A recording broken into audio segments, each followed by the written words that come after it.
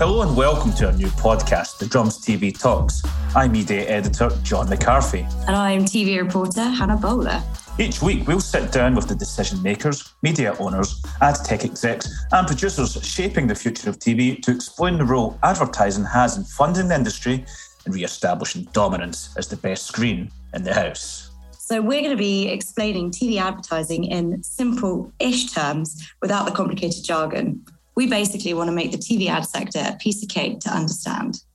So, thanks for joining our TV Talks. This week, I caught up with Roku's Christina Shepherd as the streamer kind of approaches its first in-person upfront event. It did a kind of light performance in the last couple of years, but this is its first real in-person, hyped up upfronts presentation. And it's also the first year they've got a lot of their originals out. I don't know if you remember, but they did buy Quibi out last year. Do you remember that, John? Rest in peace. Yeah. That's a shame. That was a shame.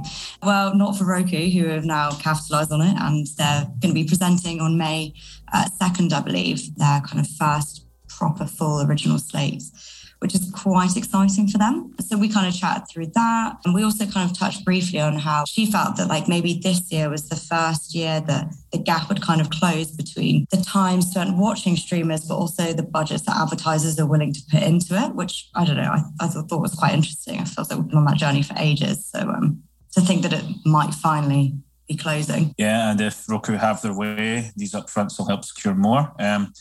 I know that the next time I have a cold or I'm a bit ill, I'll be sitting down to watch the Quibi originals because I did actually miss them the first time around, believe it or not. I feel like I've only seen one. Was it Cup of Joe? Joe Jonas? Why did I watch that one? There was also one about Golden Hand, which was amazing. Was that directed by Sam Raimi? Anyway, there's Gold in Them Hills and Roku has it. Yeah. Let's get on with the interview. Let's go.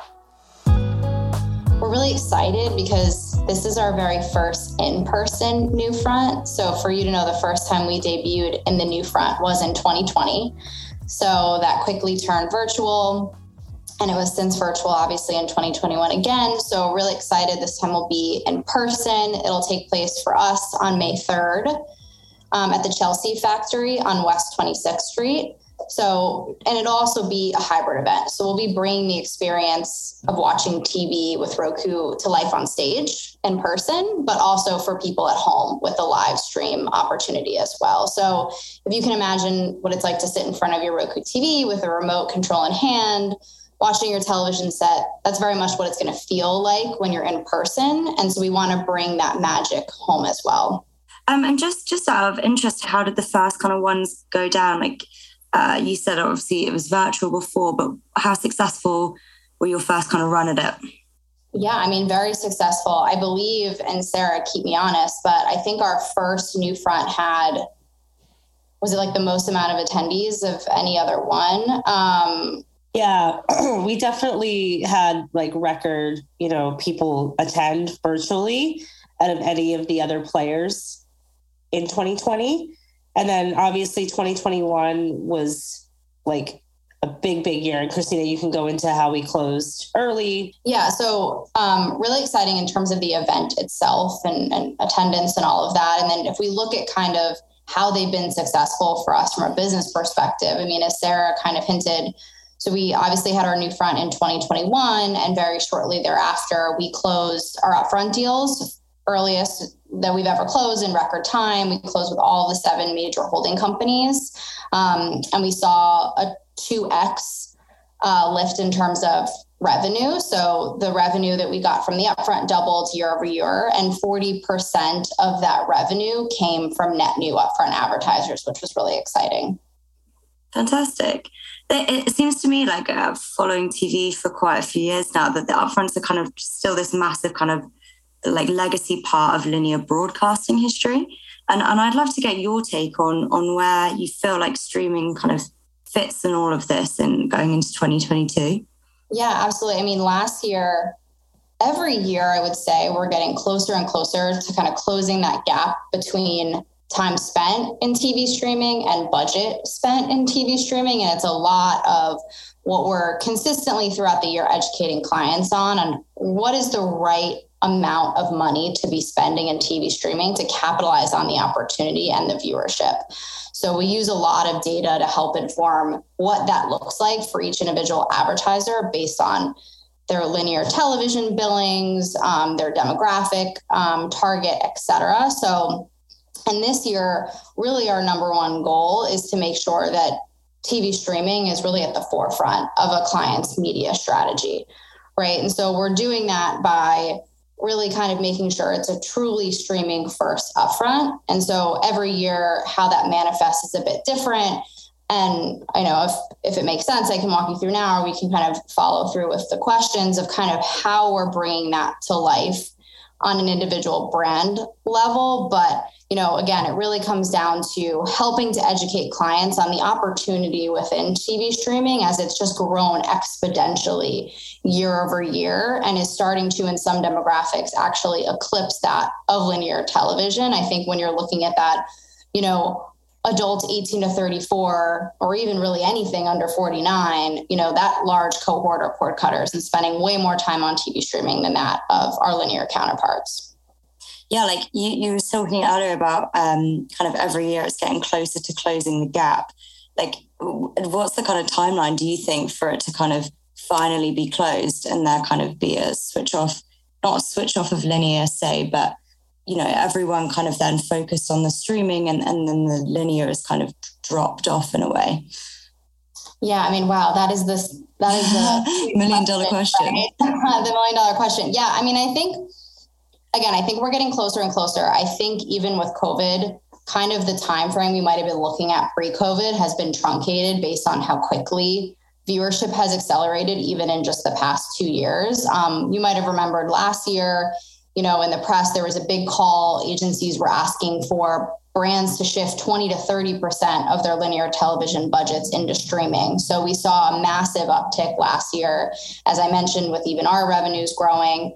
So I think we're going to continue to see that happen. I also just think the time spent in OTT is ever growing every year, right? So what a brand should spend this year to right size might look very different than next year. I think we've also seen across the industry a lot of channels move from subscription-based channels to advertising-based channels, right? Which is really exciting, and just more direct-to-consumer streaming channels coming onto the platform, which is a bigger ad experience and ad opportunity for brands. So kind of the more success we see in the ad-supported space, I think the bigger the opportunity in streaming will grow and only become a bigger part of the pie for brands. I think the thing about linear that we're seeing, kind of as I mentioned before, the fastest growing audience in linear is 60 plus.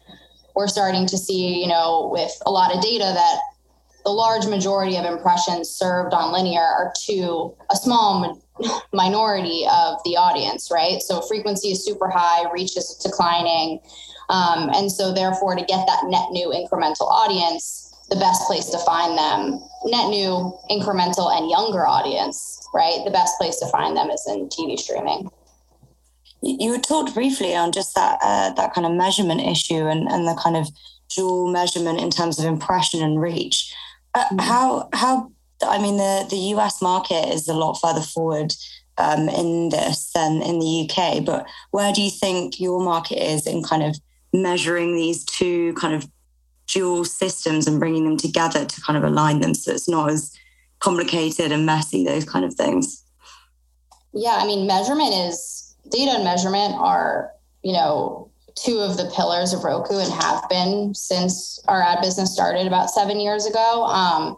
So we really aim to make sure that every brand that works with us is their campaigns equipped with measurement to tell them what the reach and frequency output is so they can know that they're spending in the right way. And again, in most cases, they're underspending. So we have 20 measurement partners in our measurement partnership program. We have a couple options in terms of measurement of reach and frequency. We have our own internal measurement suite called Roku Reach Insights, and that'll actually allow brands to use our ACR data, which is automatic content recognition. So essentially picking up on exposure data from the linear side of the house, right? Ads served on cable and broadcast networks, and kind of comparing that to the reach and frequency they see on Roku, and kind of allowing the calibration to see the reach and frequency they're getting, the incremental reach they can and should be getting from Roku in addition to linear.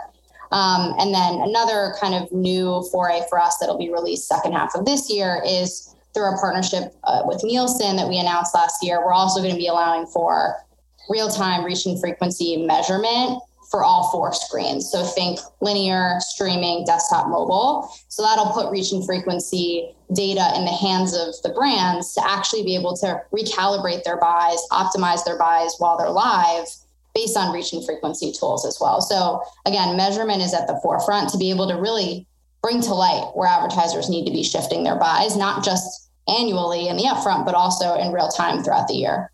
You were saying about kind of handing over control of a lot of that data to the brands. How much of an education are you having to give brands into a lot of this kind of, sometimes it's accused of being a bit jargonistic, the kind of, or the CTV and the addressable and all of these things. How much do you feel like in your brand relationships that everyone's kind of getting the complexities of the situation and a lot of that is being communicated in the correct kind of ways? Yeah, no, it does. I think we're aiming to make it really simple. I think to your point, I think over the years, we want to make sure that we are we're removing as many barriers as possible for brands who are kind of moving over massive amounts of money from traditional television that they've been buying for 30, 40, 50 years into TV streaming. And so I think that's a good segue into, the 3 main pillars for Roku this year in the upfront are very much akin to some degree of what brands are used to buying from linear, right? So at the forefront of our strategy this year, a lot of what you will hear in the new front is how we're really showing clients the power of starting their TV streaming up front with the Roku channel, which I'll talk about, the Roku brand studio, and OneView, all of which I'll go deeper on.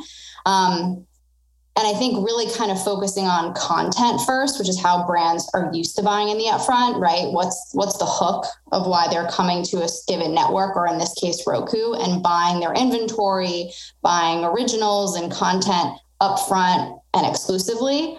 And so, with the Roku channel, just for you to know, and again, feel free to ask questions throughout, but we're going really big this year. So the Roku channel is our own and operated channel on the platform. It launched in September of 2017. So it's coming up on 5 years old. And so essentially that channel is, becoming one of the top channels on the platform in terms of reach, up against a lot of the big, massive guys that you can imagine.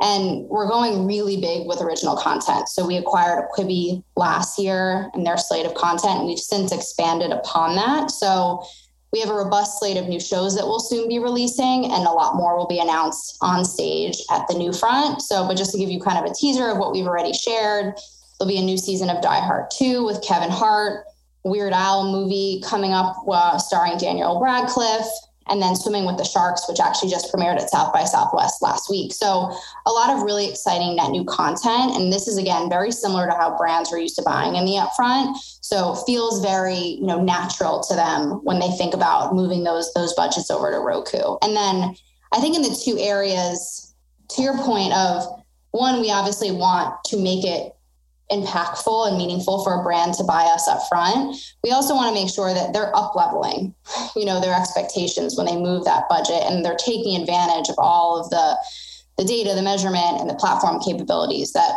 Roku has to offer above and beyond what they can get from linear. So that's where we focus on things like our Roku brand studio. So this is where brands can go above and beyond the 30-second ad. They can create bespoke placements, innovative ad units, and they can take their messaging and kind of weave it into moments for their consumers, kind of meet them where they are in their viewership journey. And the best part is this is all kind of amplified with our data. And again, as I mentioned, our measurement to really bring it to life, to show brands, that their budgets are being spent and that they're hitting their main goals. And then lastly, another way of kind of up leveling what can be expected from their buys and their upfront Roku is OneView. So this is our ad platform built for TV buying, planning, and measurement. And again, a really huge component of this, as we were talking about, Hannah, is basically the ability to give reach and frequency, self-serve. And what that means is basically real-time on demand in the buyer's hands to be able to truly understand that their buys are being appropriately allocated by platform, Roku, TV, desktop, and mobile, et cetera.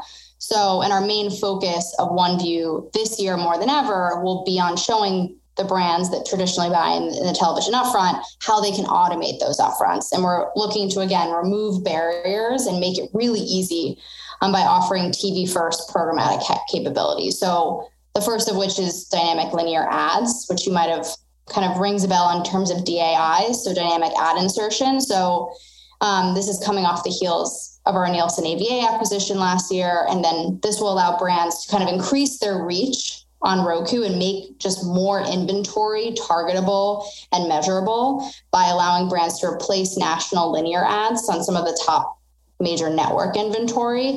And again, add targeting onto that, bring it into the measurement funnel, be able to see the full picture. And then lastly, in terms of OneView, we have released DAR guarantees for the first time ever in a programmatic platform, which we very recently rolled out with A&E and Dentsu as the buying partner. So these are the kind of things that we're talking to brands about. There's been a lot of talk of currency. It's kind of the legacy currency of television. So essentially, if a brand is buying off of a demo, adults 18 to 34, 18 to 49, that network, in this case, Roku, we would only charge the clients for an impression, that were verified to be hitting that audience, right? Okay, correct. So if there was an impression that was served, if you were buying off of adults 18 to 34, the impression was served to an adult 49, you would not be charged for that impression, right? So this is basically how brands want to buy, because they want to buy off of in-demo reach. And so this has been a capability that we've had available for the past 5 years, via Direct.io workflow. We're now actually allowing that to be available in OneView programmatically.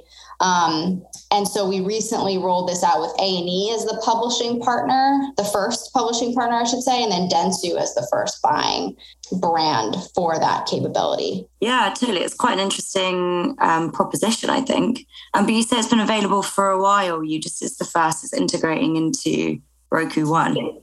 Right. So this is the first time it's available on OneView, which is the programmatic platform. So think The Trade Desk, think, DV360. So never before has a brand been able to go in, buy programmatically, bring in other third-party deals, see it all in one place, and transact all of that in a DAR guarantee that'll have an apples-to-apples currency to how they're buying in linear, right? So again, seeing the full picture and being able to really seamlessly move their dollars from one place to another is a really big game changer, because it's been somewhat of a barrier to date for upfronts shifting into programmatic platforms. Okay. No, that makes sense. Just on the idea of the originals and the studios, is there crossover between those in terms of will your originals kind of feature ad-funded content? Will any of those be branded, or will the studios sit completely independently to the originals in terms of creating ads? I don't think I explained that very well. Can brands kind of influence and pay for some of the original content and have an ad-funded partnership there, or is that then separate to you guys helping them produce an ad? Yeah, it's a good question. I would say in most cases they're separate, but in some cases they can come together in a very simplistic way. So the Roku brand studio is more focused on evergreen, always-on content with a mix of ad innovation. So one thing, as an example, that I'll share is Roku Recommends. So this is a Roku brand studio program. So it's available only on the Roku channel. It's a 15-minute weekly show that airs on Thursdays. It launched this last summer, so almost a year ago. And it's a really amazing show. It's hosted by Andrew Hawkins and Maria Menounos, who will basically, be talking about what are the best shows on the platform, right? Every week it'll talk about the 5, best shows that'll be available on any channel on the platform. So think the Roku channel, think Disney Plus, Paramount Plus, Peacock, et cetera. I think it answers the question of, what do I watch today? It can be very overwhelming in terms of choice on a platform like Roku. So this is a show that was birthed out of the Roku brand studio, and brands can come in and actually sponsor the show, integrate into the show. For example, Walmart and Geico were two of the major sponsors. And within that, they can actually have, Maria and Andrew talking about, the latest products available, right? Whether it's the holidays, whether it's a summer product, and they'll kind of integrate that into the show. So that's a really great opportunity for brands that comes out of the Roku brand studio. It's a very clever initiative, because I feel like the kind of biggest like CX or UX kind of thing that's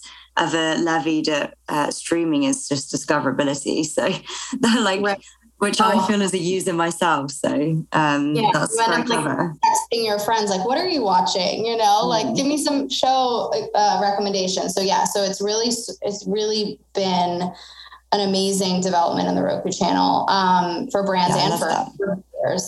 So that's a really good example of how the brand studio comes to life. On the flip side, there's originals. And so if you think about like a movie like Weird Al, that is coming out of the Roku original slate. It's a movie that's going to be aired, but there are possibilities for brands to take advantage, right? So do they do more experiential things, going into the press and PR related to the movie and have brands integrated within? We've also, talked about, and that will kind of come out of the Roku brand studio arm a little bit. We also have things called theme cards that come out of the Roku brand studio that in some cases can have a flavor of a movie mixed with the brand. So there's kind of, times in which they come together, right? Where brands can really sponsor the content in a bigger way. There's also pause ads, which is another great example of if there's a Roku original movie. So take Die Hard 1, someone's pausing that movie, and there could be a pause ad brought to you by Coca-Cola, Charmin, et cetera, any sort of brand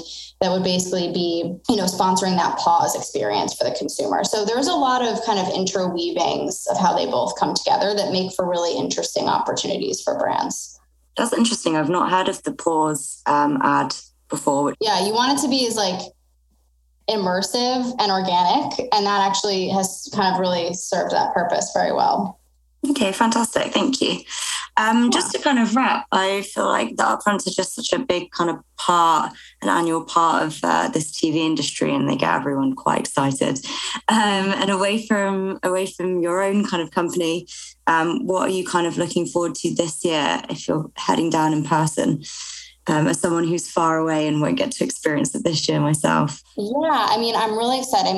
From a personal perspective, to see people in person again. I think events have just started coming back. South by Southwest, we just had a presence at.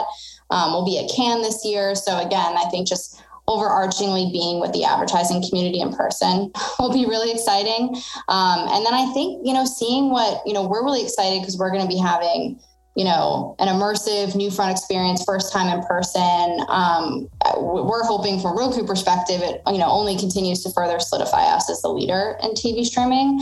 I think we'll be seeing that from a lot of different sectors in terms of social or search, and them coming at it from a different perspective and seeing everyone's different flavor of the NewFront. I think that's the one exciting thing about the NewFront is there's a wide variety of types of companies that get up on stage. And so it definitely is interesting to see kind of everyone, how they bring it to life and approach it. So I think for us, it's, being immersive, solidifying, our lead in TV streaming. And again, as I mentioned, it's for us talking about the Roku channel original content, the Roku brand studio innovation, OneView's TV first, capabilities. And I'm sure everyone has what they hope everyone takes away from the NewFront. And I think for us, we really want our clients and brand partners to now leave our Upfront thinking that TV starts with Roku. Love that. That was put perfectly.